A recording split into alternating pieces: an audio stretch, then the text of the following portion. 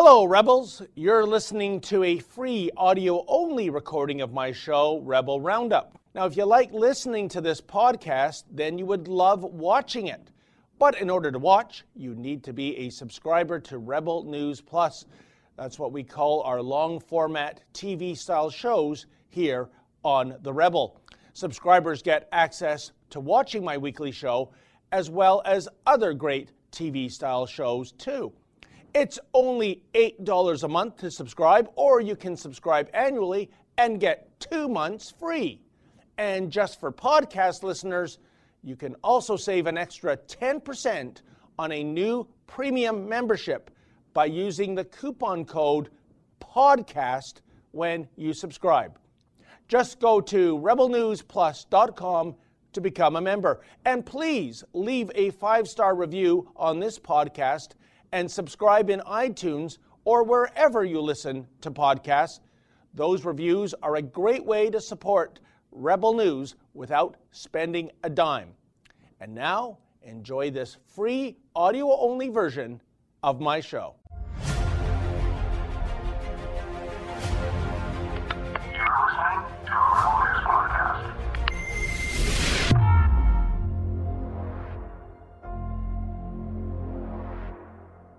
Welcome to Rebel Roundup, ladies and gentlemen, and the rest of you, in which we look back at the very best commentaries of the week by your favorite rebels.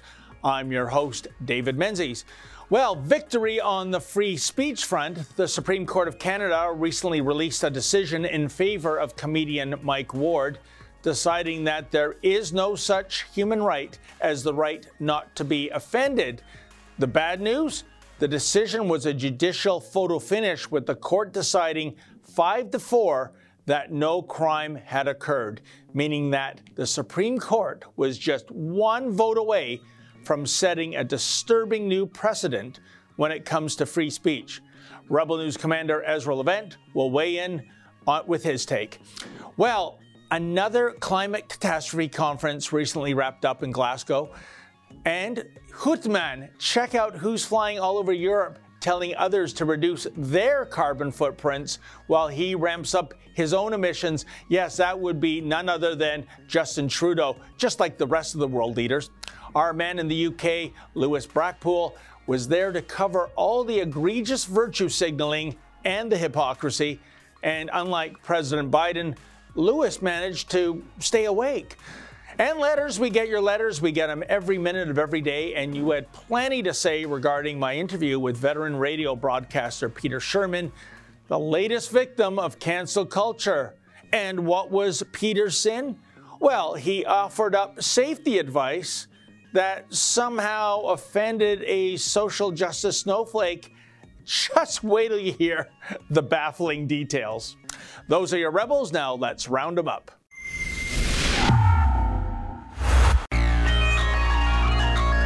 Mike Ward is rougher. He's not to everyone's taste.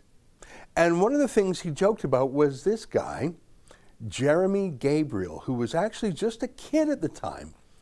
As you can probably tell by looking at him, he has a rare disability called Treacher-Collins syndrome. It's tough. It's tough to look at. Imagine how tough it is to be him, to be his family. And he was a kid at the time, and Mike Ward made fun of him. That's definitely not to everyone's taste. I think it's very important to note that Jeremy Gabriel was not a private person, though. He was a celebrity, like a child actor, like Greta Thunberg was, until, like so many child actors, she aged out and became just an actor, which has less cachet. Jeremy Gabriel was a celebrity because he was born deaf, but when he turned 6, he got a special hearing aid that allowed him to hear. And he began to sing, and that's how he became a celebrity, because he was a child with such a punishing disease, and yet he still had dreams, and he tried to reach them. I suppose he did. He even sang for the Pope and Celine Dion. I think we can all agree that mocking little Jeremy is punching down. He wasn't an immoral person. He was a kid. He didn't do anything wrong. In fact, he did a lot with what little God had given him. Maybe that is doing a lot, actually. He was a celebrity, and Mike Ward took a run at him. So the kid's parents took Mike Ward to the Quebec Human Rights Commission. I know a bit about that. In 2006, I published the Danish cartoons of Mohammed as part of a news story about them being banned and the riots against them, etc. And I was taking one of those kangaroo courts myself. The claim in that case was that I was mocking Mohammed, who, by the way, died many centuries ago. But publishing those cartoons in that context was a very important journalistic act, if I may say so myself. Not because the cartoons were inherently interesting. I would never have published them or even known about them were it not for the boycott against them, the banning of them, the riots that killed more than 200 about them, and later the terrorist attacks against other cartoonists. I believe what I did was journalistically and legally and morally important, very valuable. And the human rights complaint against me was odious for those reasons, but also because even if my publication of those cartoons was not important, it's still my right, because we're a free country.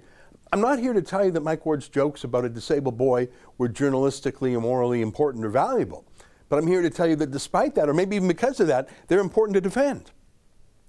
Because you have to fight for free speech even for people you don't agree with. You don't have to think jokes are funny to approve of them legally. You can be mad at Mike Ward. You can say so. You can ignore him. But saying mean words is not a crime. I acknowledge they hurt the lad. Here's what he told the Human Rights Commission. He said, I was 12 or 13 when I saw those videos. I didn't have maturity to be strong in the face of this. I lost confidence and hope. It made me think my life is worth less than another's because I'm handicapped. I accept those comments as true, but what is the rule for jokes? They can't make fun of people? On what grounds? And if they're under 18 or over 18? What if they're a child celebrity promoted by their parents, as in this case? What if the joke teller themselves is disabled? What's the rule for that? And what exactly is disabled? What's the definition? And who gets to decide? Again, I'm not saying I like picking on the kid, but you're seriously going to ban mean jokes? And who decides what's mean? And does it matter if it's a funny joke? Some mean things can be really, really funny. Oh, and by the way, can a disabled person tell jokes about disabled people? Can he tell jokes about himself? Well, predictably, the Quebec Human Rights Commission convicted Mike Ward, claiming he had indeed discriminated against young Jeremy. And then the Court of Appeal upheld that conviction. Well, thankfully, this case went all the way to the Supreme Court of Canada, which just recently released its decision. The good news, the Supremes ruled in favor of Mike Ward, that there is no such human right as the right not to be offended. The bad news? This decision was a judicial photo finish, with the court deciding 5-4 that no crime had occurred, meaning that the Supreme Court was just one vote away from setting a disturbing new precedent when it comes to free speech. And joining me now is a man who knows all about fighting for freedom of speech, freedom of expression, and freedom of the press, and that would be Rebel News Commander Ezra Levant. So Ezra, like I said, the Supremes did get it right, but the fact that it was only 5-4, that was gut-wrenching for me. That was a little disturbing. Oh yeah, and I think 10 years ago that would have been 6-3 or 7-2, and 20 years ago it would be 9-0. Yes. I think the Supreme Court is heading the way culture at large is heading, which is towards a cancel culture, a censorship culture, a woke culture. I don't think the Supreme Court so much shapes the world as it does reflect it. I mean, it does a bit of both, let's be honest. It can be quite activist. But I think that in 5 years from now, if this same case were to be heard, or a similar case, that they would inevitably rule against free speech in the comedian. I should note that of the judges who were for censorship, they're not all liberals. If I'm trying to remember their names exactly, I'm sorry I don't have them in front of me, but I'm pretty sure that there was a Harper appointee there too. Wow. And that's just how it is. It's sort of a laugh when you think that the arbiters of comedy is often a young person's thing. Like, everyone likes a laugh, everyone likes a joke, but the edgy stuff, it's typically something that young people are in. I just think that's how it is. It's like pop music. You can be 60 and like pop music, but it's more likely if you're 20. I think the same way with stand-up comedy. So the idea that some very rarefied judges in their 60s and 70s are going to look at a joke and look at it word for word and decide if that joke is legal or not. That's bizarre. That is not what a free country does. And let's acknowledge that these jokes were not gentle and were not nice. This Jeremy Gabriel was a young boy. Even if he wasn't disabled, mocking a young boy is not particularly good sport. And mocking his disability, let's be honest, it was mean. Now, you can be funny and mean or unfunny and mean, but it's still mean. So you don't have to love the joke to say, whoa, whoa, whoa, whoa, whoa. The Canadian government is prosecuting a guy for years, or the Quebec government, for years. And they finally, after wringing him out, I don't know how many years he's been through the courts, many years, how many hundreds of thousands of dollars he spent on legals, and woo, a victory, 5-4 for free speech. This is a warning sign. It's also, in a way, a sign of impotence by the courts. So let's say that they actually did condemn this comedian. Do you think that's going to stamp out his jokes from the internet everywhere? On YouTube, on Twitter, on Telegram and Signal and WhatsApp and other private ways of sharing. I mean, even if you got every big social media company, do these judges really think that, like King Canute, they can order the tide to stop? Yeah.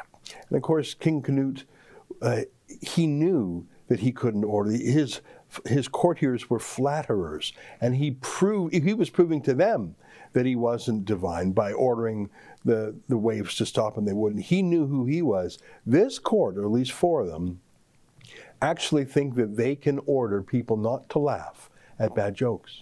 But and this is exactly what I want to get at, Ezra, is did these dissenting justices think this through to the nth degree? And by that, and you alluded to it in your monologue, what would be the new rule book, if you will, when it comes to jokes and stand-up comedy and humorous observations, if it was 5-4 the other way, that in this instance, making fun of a child with a disability is offside? Well, then what else is offside? Who is a sacred cow? I don't think they thought this through. Yeah. There are some very disabled comedians out there who actually turn their disability into a joke. It's obviously dominant in their minds.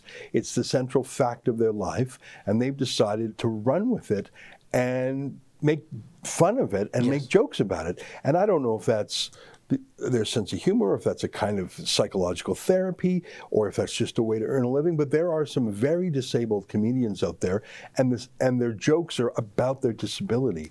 And some of them are bloody funny.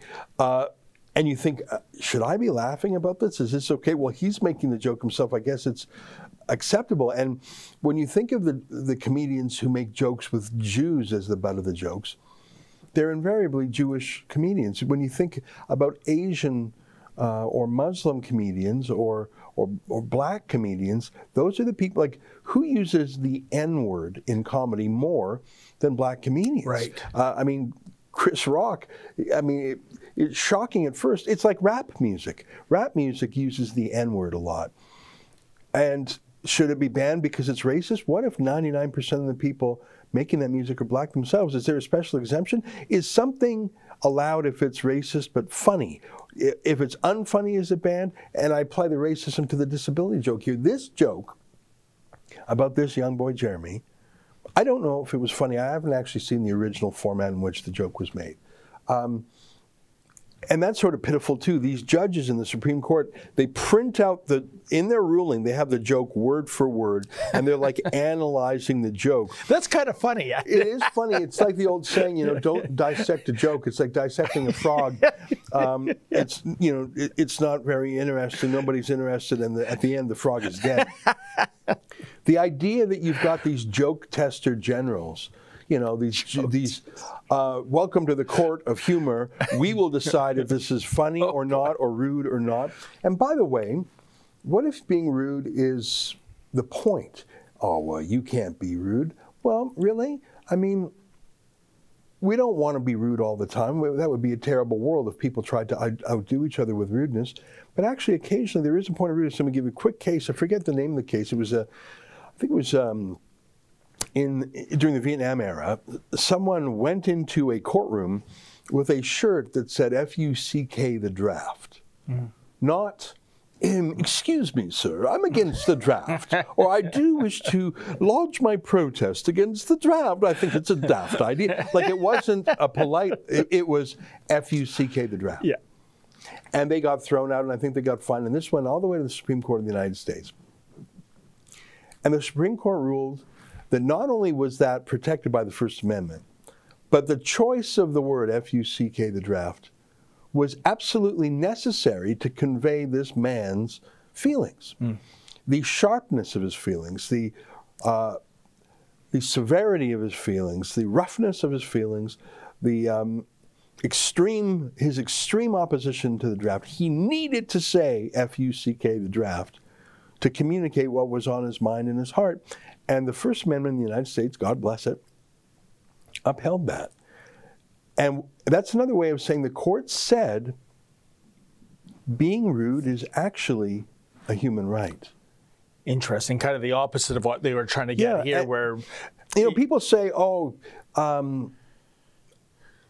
you're not allowed to say something. You're not allowed to do something offensive. Being offended, the right to be offended. Think of it for a second. Let's say someone does something offensive. Now, it's in the eye of the beholder. Your right to be offended by it. Your right to be appalled by something. I'm appalled by the draft, or I'm appalled by Mike Ward. I'm appalled by something, and I'm going to express it how appalled I am.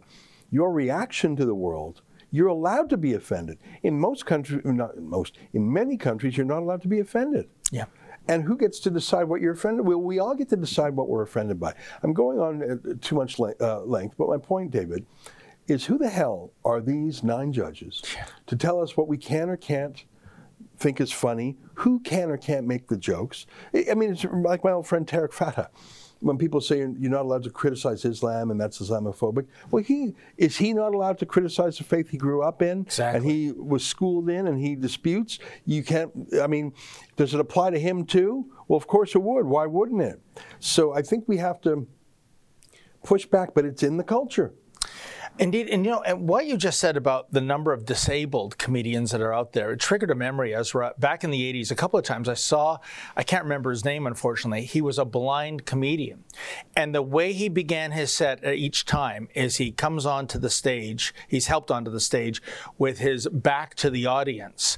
And then it dawns on him after a couple of jokes that he's not facing the audience. He doesn't know because he's blind. And the line is something along the lines of, "That damn dog," right? Seeing-eye dog screwing up. And it's funny, you laugh, but at the same time you have empathy because he's a blind man. But that was never an issue back in the 80s. I mean, I can't imagine. That's a fairly safe joke. Oh, yeah. But what if he was vicious about it? And what if he did something that was actually anti-blind? You're being mean to blind. Well, you know what? How about we all get to make our own decisions?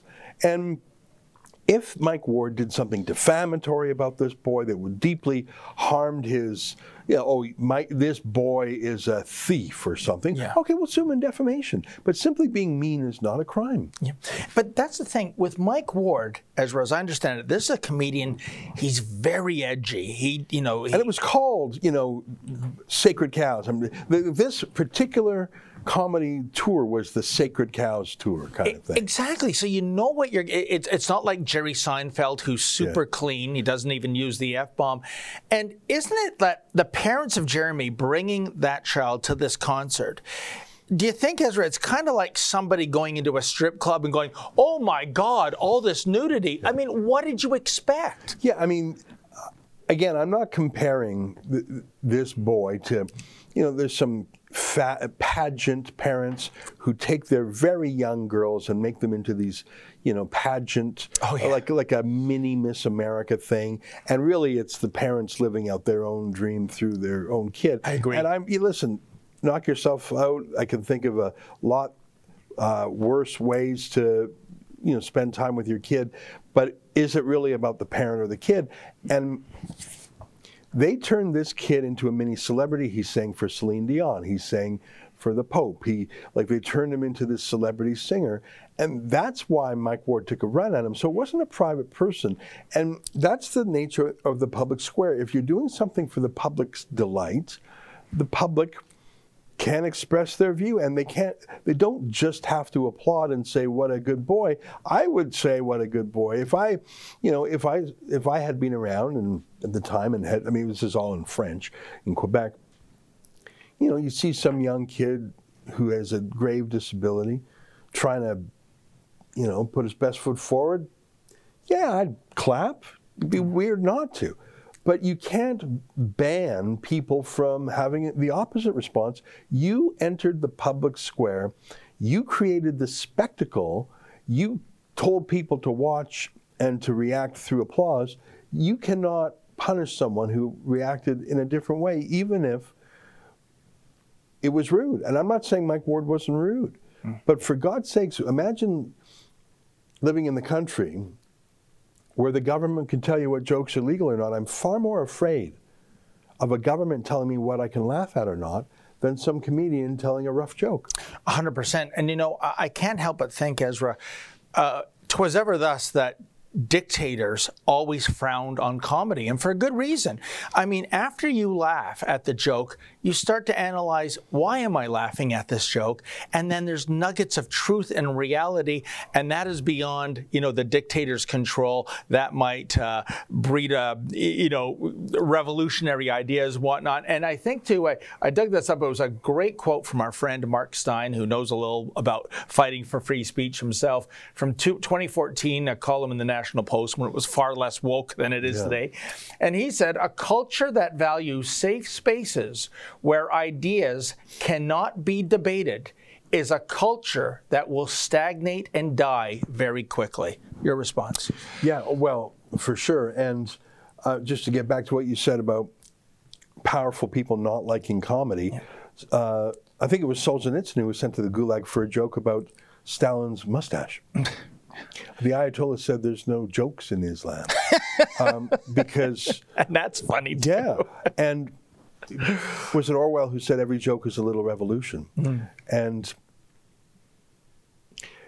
you're right, because if people laugh at the state, they're no longer afraid of the state, or at least in that moment they feel liberated from the state.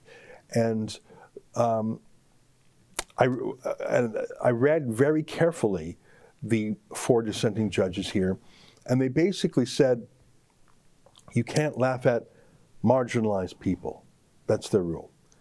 Well, who decides who's marginalized? Well, someone has to. And isn't it a surprise that the government's favorite people are the marginalized ones, and the government's unfavorite people have as many laughs at them as you want? Yeah. I mean, all this anti-bullying, well, we've learned in the last year that it was BS. I've seen more bullying from Justin Trudeau and the premiers about people who are not vaccinated than I've ever seen in my life. Good point. Bullying is an official. So, don't be mean. I've seen more meanness. Don't make jokes. I've seen more mockery and marginalization and denormalization of people in the last 2 years than I ever have in my life. And it is so subjective. And when you make jokes illegal, you're basically letting the powerful people use that as a weapon to kill everything. And I think we dodged a bullet by 1 centimeter in this ruling, but the next shot will hit its target. I think we have only years left, if that. I hope you're wrong. I think you're right. It was an excellent commentary, Ezra. Thank you so much for weighing in on it. And the Supremes, you got it right, albeit 5-4. Here's the punchline to this black piece of humor. It should have been 9-0. What were you thinking as far as you dissenting justices? Disgraceful. Keep it here. More of Rebel Roundup to come right after this.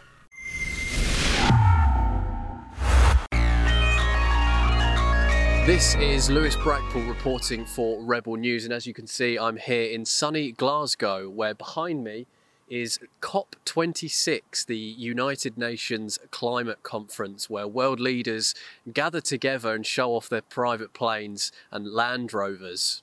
So Rebel News does not have anything in common with these elites. They came here on private jets, and we came here, well, on EasyJet. And there aren't going to be many organisations that are going to come here and expose the hypocrisy Well, we are. And if you'd like to help fund the truth, please head on over to Rebel UN and follow my work. Now, as you probably already know, I'm not an eco-maniac. I don't believe in alarmism, and I don't believe that the world is going to end in 10 to 20 years' time. I also don't think that Greta Thunberg is a trustworthy source of information. You all come to us young people for hope. How dare you? Now, Rebel News was supposed to be inside the conference today. Unfortunately, due to our recent history with the United Nations, they've actually banned Rebel News from even attending the conference due to asking tricky questions such as, who funds you? Well, we know the answer to that, and that's the taxpayer, which is yourself. First bit of hypocrisy is the fact that Chinese state media are allowed to attend this conference along with Al Jazeera. But the United Nations excuse for when we applied to attend this conference was that they have no previous record of Rebel News even being at any of the previous conferences, which, as you can see by the screenshots, is a load of bull. It's quite easy to work out why Rebel News is not allowed to attend this conference. We are the organisation that asks the difficult questions and points out the hypocrisies of these world leaders and the mainstream media. But regardless of me not being allowed to attend, I'm going to still point out these hypocrisies, even if it means standing just outside the venue. Well, the United Nations Climate Change Conference in Glasgow is now mercifully over. All the virtue-signaling fearless leaders, you know, those elitists who admonish the great unwashed masses of planet Earth to do better, well, they've now returned to their home countries, most of them getting there via carbon-spewing private jets, by the way. But then again, what do you expect these elites to do? Fly coach? Lead by example? Well, in the words of one unhinged Swede who is increasingly resembling Gollum from The Lord of the Rings, how dare you? How dare you? And joining me now is our UK correspondent, Lewis Brackpool, who was able to take in this smorgasbord of hypocrisy firsthand. Hey, Lewis, welcome to Rebel Roundup for the first time. How you doing? And thank you so much for having me on. It's an absolute pleasure to be here. Oh, that's fantastic. You know, Lewis, not only are these UN types hypocrites, they are also filthy liars. As you pointed out in your video, they stated that the reason Rebel News was denied access to the conference was due to the fact that there were no previous records of Rebel News attending UN conferences. But that's simply not true. Yet, here's the thing, Lewis. I think these lying gatekeepers did you a big favor. Keeping you out of that snore fest was a godsend, given that you could expose the hypocrisy occurring outside the venue. For example, that image of an overflowing garbage can. How perversely ironic, Lewis.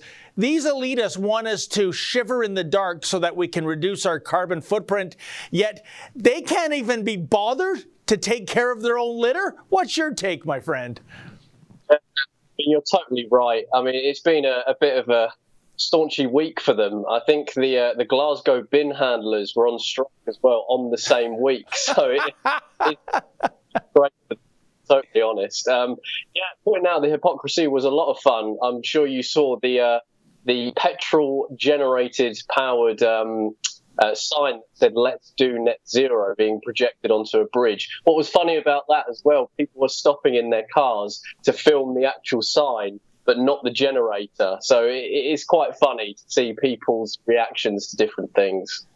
Yeah, and I wonder if there's awareness of the hypocrisy by the general public, because we know, Lewis, the mainstream media will not report this. And I mean, I even heard it come up in a talk radio station in Toronto, and the host was a complete apologist. Oh yeah, we understand the hypocrisy, yada, yada, yada. But you know, it's for the greater good for the years and decades ahead to clean up the planet. Are you buying that? Because I subscribe to the proviso of lead by example. Exactly. I'm all about practice what you. That's so that I would be people. And speaking to climate protesters throughout the few days that I was there, they seem to be siding with the establishment. And I asked the question, when did this happen in the course of history where Earth-loving hippies started siding with the enemy, essentially, the establishment that doesn't seem to care about you and only is there for profit? So it's very baffling. I'm sure you'll be seeing a clip of me soon going head-to-head with a climate activist, where I do say, well, surely if the elites practice what they preached, surely they would set the example for the people and the people would follow. But they seem to be following anyway, which is completely nuts. You know, and Lewis, were these the protesters that were all dressed in red? I saw a clip of that. I don't know what the message was. Maybe I'm a bear of little brain like Winnie the Pooh, but what were they trying to convey? You know what? I'm trying to work that out, even after I'm totally honest.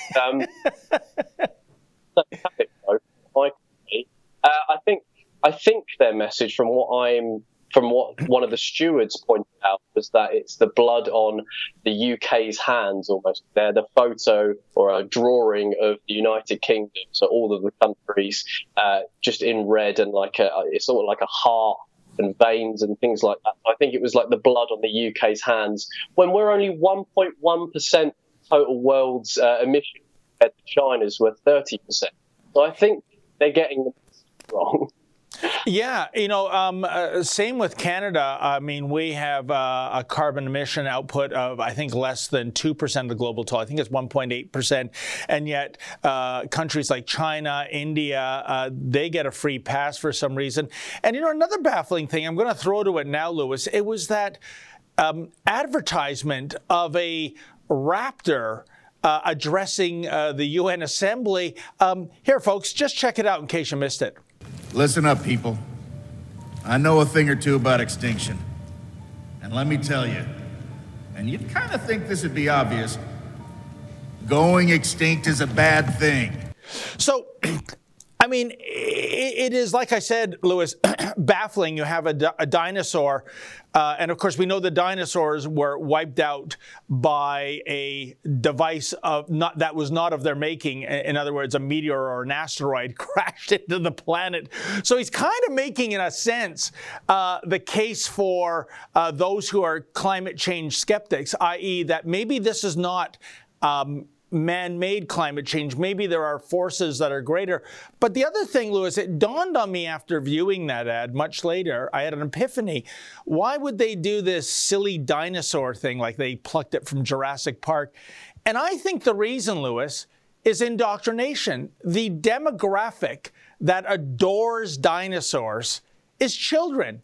And as the Marxists like to say, my friend, get them young, get them forever. Yeah. And you're completely right. I've been seeing a lot of the propaganda over the coming days. In fact, telling you a story, I was actually waiting for the flight home, and I was in the airport sitting there. Quite funny, there were a few people with the UN climate change masks on, which did make me laugh because they were waiting forward for their flights. And the TV was on, and they were playing some sort of drama series, some Scottish drama series, and you could see it was, I'm going to use the term, it was part of an identity group, and she sat there to lecture her own mother on how we should be doing for the climate, and each individual person makes a greater difference. And this was all just being pumped out to everyone in the airport. So I think we're seeing a lot of this on our own soap operas, and I don't know who's buying that, and I don't know who's falling for it either. And you know, this whole idea that we, the great unwashed masses, we must sacrifice yet more. I understand, Lewis, in the UK, isn't gasoline and home heating fuel, aren't those prices going through the roof right now? They are, that's correct. We had recently a fuel crisis where I believe I think it was Sky News maybe, but don't quote me on that just in case, ran a store and it panicked a lot of the public, which ended up buying a lot of fuel and ended up hoarding, a bit like the toilet paper scenario with COVID. not so long ago with various countries. And now what we're seeing is a hike of energy prices, a hike of fuel prices. And on top of that, Boris Johnson has a plan to ban diesel and petrol in the UK by 2030. So we're seeing these radical changes happen in real time. Oh, so that's very interesting. How does Boris expect Brits to get around and to keep their houses warm by using dilithium crystals? Yeah, I wish that we're all in a set of a Star Trek today, but unfortunately not. I'll be honest, I don't have the answer for that one, David. I don't know how we're supposed to transfer to electric. I think what we're seeing is another form of a class system or an elite system where it's only the plebs cannot afford to go electric by 2030 or after 2030. And only the people who have invested in climate change and are understanding the message perfectly can afford these great gifts of electric cars. So we're going to be seeing that. Yeah, I agree. And I mean, it just seems so shameful to me, Lewis, that the average Brit, the average citizen in the West, you're being hit with more carbon taxes, more carbon levies when prices are already going through the roof, when you have suffered so much from COVID-19. So many people have lost their jobs. It has caused the world economy trillions of dollars in damage. And I want to focus on that. Last month we had Glenn Beck speak at one of our Rebel events, and he was of the opinion, I'm paraphrasing right now, but the climate change hysteria has been going on for well over a decade, and it was meant to change our behavior, and we really didn't change our behavior that much. So Glenn Beck was of the opinion, Lewis, that those who espouse the whole Build Back Better, the New World Order, however you want to call it, they needed something else. And gosh, has COVID-19 ever been a governor in terms of changing our behavior, making things different?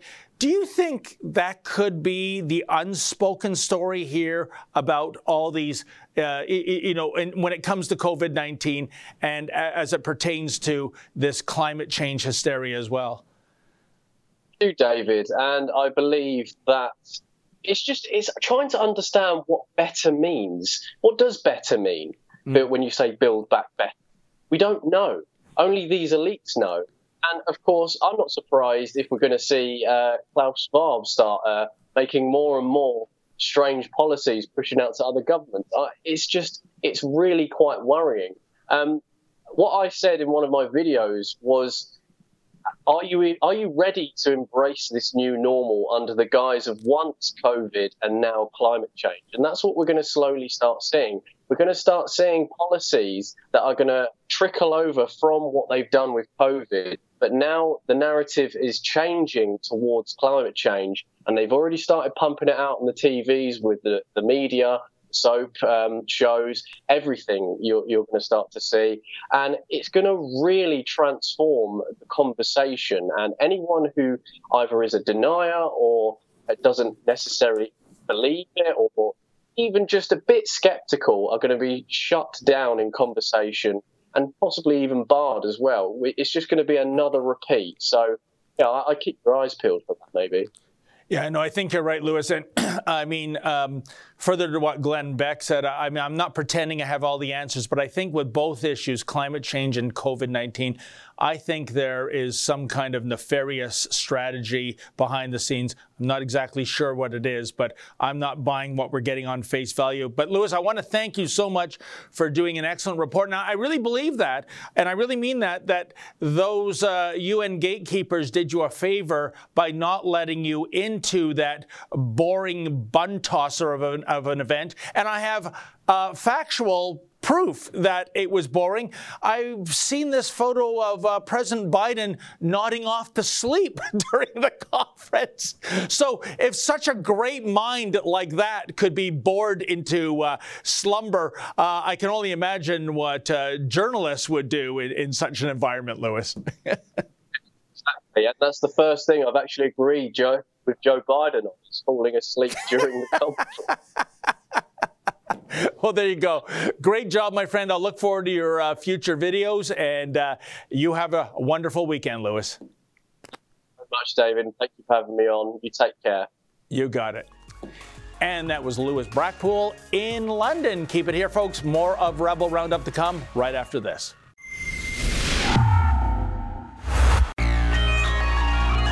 This is absolutely incredible, and I think before we start to deconstruct it, let's throw back to that less than 4 minute clip where you are introducing Farrakhan and things just go right off the rails, no fault of your own, I might add. But here it is, folks. This is what the interaction was like with Mr. Sherman and Ms. Khan back in September. You know, not too many years ago, I had a relative, a young lady relative, come to stay with us in Toronto because she wanted to move to Toronto from where she lived. And she stayed with my wife and myself and went about her business, tried to find a job, all the rest of it. This is a number of years now, and she's since grown up and doing fine. But when she arrived, she was not a big city girl. And we had to wrestle with how you behave if you're a young lady, a nice-looking young lady going into establishments where, let's just say, you could get into trouble. You go, you're trying to get social, you're trying to make friends, and you go into a bar. It might not be the first choice, but maybe it's the only choice. And I remember finding out that she had been doing things like ordering a drink, leaving it on the bar, going to the washroom, and then coming back. And when you hear that, you go, you can't do that, and here's why. And you have to explain it. Then you look at these signs that are up on bathroom walls in female washrooms in public establishments, particularly where alcohol is served. And you see that there's a drink that doesn't really exist that you can order. And if you order it a certain way, what you're doing is signaling the waitstaff that you're in trouble. And what kind of trouble is what you're telling them through this encoded drink that you're ordering. And maybe they'll call the police, or maybe they'll help shoo away the guy who's bothering you, whatever it happens to be. Anyway, these are various approaches to assisting young women who get themselves, or through no fault of their own, wind up in trouble when it comes to the service of alcohol. Ontario's mandatory training program for those who sell and serve and deliver and handle alcohol is soon going to include training on how to recognize and respond to sexual violence in a bar or a restaurant setting. And this is due in great degree to Smart Serve Ontario. And we're lucky to have with us Farah Khan, who is manager of Consent Comes First at Ryerson University's Office of Sexual Violence Support and Education. And Farah, welcome to the program. You had a lot to do with this. I did, in the way of advocating with violence against women organizations and advocates across this province, as well as with City Councillor Kristen Wong-Tam, as well as Peggy Sattler, who actually did a private member's bill in 2017. Kristen did a city motion that passed in 2016. And so we've done a lot of work to really raise this issue for a very long time with Smart Serve. And at first they were reluctant to do it. I'm happy that this has come through, but I'm very disappointed in the breadth and depth that they're covering. I also want to just check you for a second. Sure. I heard you say at one point they get themselves into this trouble, kind of like that kind of naming. And I just want to be really clear here that the survivor, someone who's affected by sexual violence, someone who is sexually assaulted, doesn't get themselves into trouble. Oh, yes, they do. I'm not going to get in an argument on this. I wound up with violence. Excuse me. The person that's responsible for sexual violence is the person that's committing the sexual violence. We don't want to blame and shame Farah, I'm going to remind you that you're a guest on this program. I'm asking you questions and I'm giving you answers. What you heard me say when I introduced you. This interview is done. I'm going to end this interview now because I don't think you're respecting me. So, Peter, I read Sue-Ann Levy's story in True North, our good friend Sue-Ann Levy, about this incident 3 times. I listened to the clip. And Peter, let me give Ms. Khan the benefit of the doubt. Let's say there was something somehow, like I said, I don't get it, offensive in how you characterize that anecdote. In this day and age of cancel culture, it seems, Peter, that, once upon a time in broadcasting, if you said something really egregious, you would do a mea culpa apology on the air, perhaps, maybe a 2-day, a 2-week suspension, what have you. Now it is a death sentence. It is the guillotine coming down on the alleged offender. How did we get to this point where there is, unlike a first-degree murderer on parole, there is no second chance anymore? No, there are no second chances. It's not just broadcasting. I don't know other than what she does, who Farah is, so I don't attribute this to Farah, but I think generally speaking, woke culture, which is trying to turn society upside down and create, instead of equality of opportunity, equality of results, and there, by adjusting everything from a school test to like an SAT, for example, to address the different layers of society, to changing rules, generally speaking, to the point where anybody who doesn't get inside the circle that they've formed is a bad guy and therefore guilty of everything. It goes to why are we pulling down statues in the states of Washington 100%. Here and this is not the Farah thing, this is just what's going on. Pull down Sir John A. Macdonald's statue because he was involved in residential schools. Well, Pierre Elliott Trudeau was involved in residential schools. 100%. And so was Jean Chrétien as Minister of Indian Affairs. It doesn't make them bad people. It makes them people who followed a dogma of the times that nobody can justify, but you don't change a dogma of the times 20 or 30 or 150 years later. You record it as history and you try not to repeat it. But folks like this are saying, no, if you want to say or suggest in any way, shape, or form that you have to teach a young girl not to leave her drink on the bar because she'll be in danger, you're part of the problem because she should be able to leave her drink on the bar. Well, another one bites the dust thanks to that oh-so-despicable virus. No, I speak not of COVID-19, but rather something that is perhaps even more insidious, cancel culture. The latest victim, veteran broadcaster Peter Sherman, who had been filling in as a talk show host at AM 640 Toronto for the past 5 years. Alas, Peter was fired last month due to an absolutely baffling incident that occurred during a broadcast on September 24th. Peter was introducing uber woke activist Farah Khan. The interview was supposed to be about how SmartServe Ontario's new training program will include training to recognize sexual violence and drug-induced sexual assault. Well, as you heard, just prior to introducing Khan, Peter spoke of a young family member, a female family member that is, who once stayed with him years ago, and Peter advised her not to leave her drink unattended when using the restroom. Well, can you believe it? That innocuous anecdote triggered Khan so much that she lambasted Peter for mentioning it and then hung up, thereby terminating the interview. And because this spirit unicorn social justice snowflake had her feelings hurt, well, the cowardly, gutless managers at Global News threw Mr. Sherman under the bus. Pathetic. In any event, you had plenty to say about another example of someone being deemed to be, well, a non-person due to cancel culture. True 83 Full Enough Said writes, "This is absolutely effing insane. You can't even disagree with somebody anymore nowadays without getting canceled." Well, two things. The best kind of talk radio is when there is a rousing debate taking place. But these days, such content might offend some people if, God forbid, someone utters something that's deemed to be even remotely politically incorrect. So terrestrial radio in Canada makes for a biosphere of blandness and boredom for the most part. But what's really outrageous is that Peter was passing along an anecdote in which he was giving good advice to a young lady so that she would remain safe. You would think that a feminist like Farah Khan would be on side with that kind of advice. The idea of keeping women safe. Yet this offends her for reasons that, well, completely escape me. Richard Allen writes, "He has nothing to apologize for.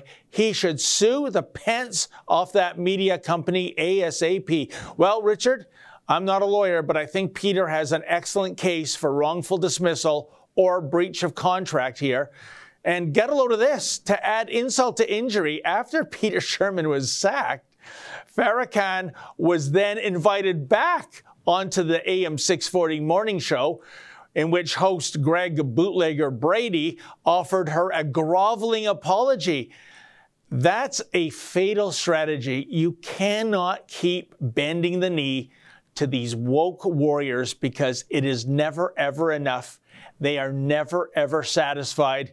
Hey, I'd call the executives at Global News spineless, but really, folks, I don't want to offend the jellyfish community. Sneaky Sleets writes, she was triggered so fast, haha. But what she fails to understand is that he isn't necessarily saying women get into these situations of their own, but sometimes the things they do opens up the opportunity for these things to take place. Simple as that. Indeed, Peter wasn't blaming the victim here, just pointing out the sad reality that in the bar scene there might be a predator afoot who will spike someone's unattended drink. But this is where we are in terms of political correctness, folks, and cancel culture. Even stating a truism will get you fired today. Ken Leishman writes, she pre-planned this for free publicity. She was a nobody. Now she thinks her name is worthy at Sherman's expense. She sued for damages. Ken, I think you might be onto something here. That was a publicity stunt from the get-go. And when it comes to vilifying someone today, well, let's face it, a white heterosexual male is perfect when it comes to someone playing the oppressor role. Just one thing, though, Farrakhan was a nobody before this interview, and post-interview, guess what? She's still a nobody. And Peter Donicello writes, 640 News sucks anyway. I stopped listening to them long ago. Well, Peter, you're not the only one. You know, some 20 years ago, AM 640 was known as Mojo Radio, its slogan being talk radio for guys. It was irreverent, it was funny, it was purposefully politically incorrect. It received international publicity, but I think such a format wouldn't last a single day in today's crybaby woke environment. In fact, the reason why Mojo died was that even back then, cowardly management types couldn't handle the heat, even though the ratings Mojo got then far surpasses what the new and unimproved AM 640 gets today. Indeed, do you know, folks, in the last ratings book, AM 640 was second from the bottom of all AM and FM Toronto radio stations. This station is a dead dog with fleas, and yet again, another example of the truism, go woke, get broke. Well, that wraps up another edition of Rebel Roundup. Thanks so much for joining us. See you next week. And hey, folks, never forget, without risk, there can be no glory. Good night.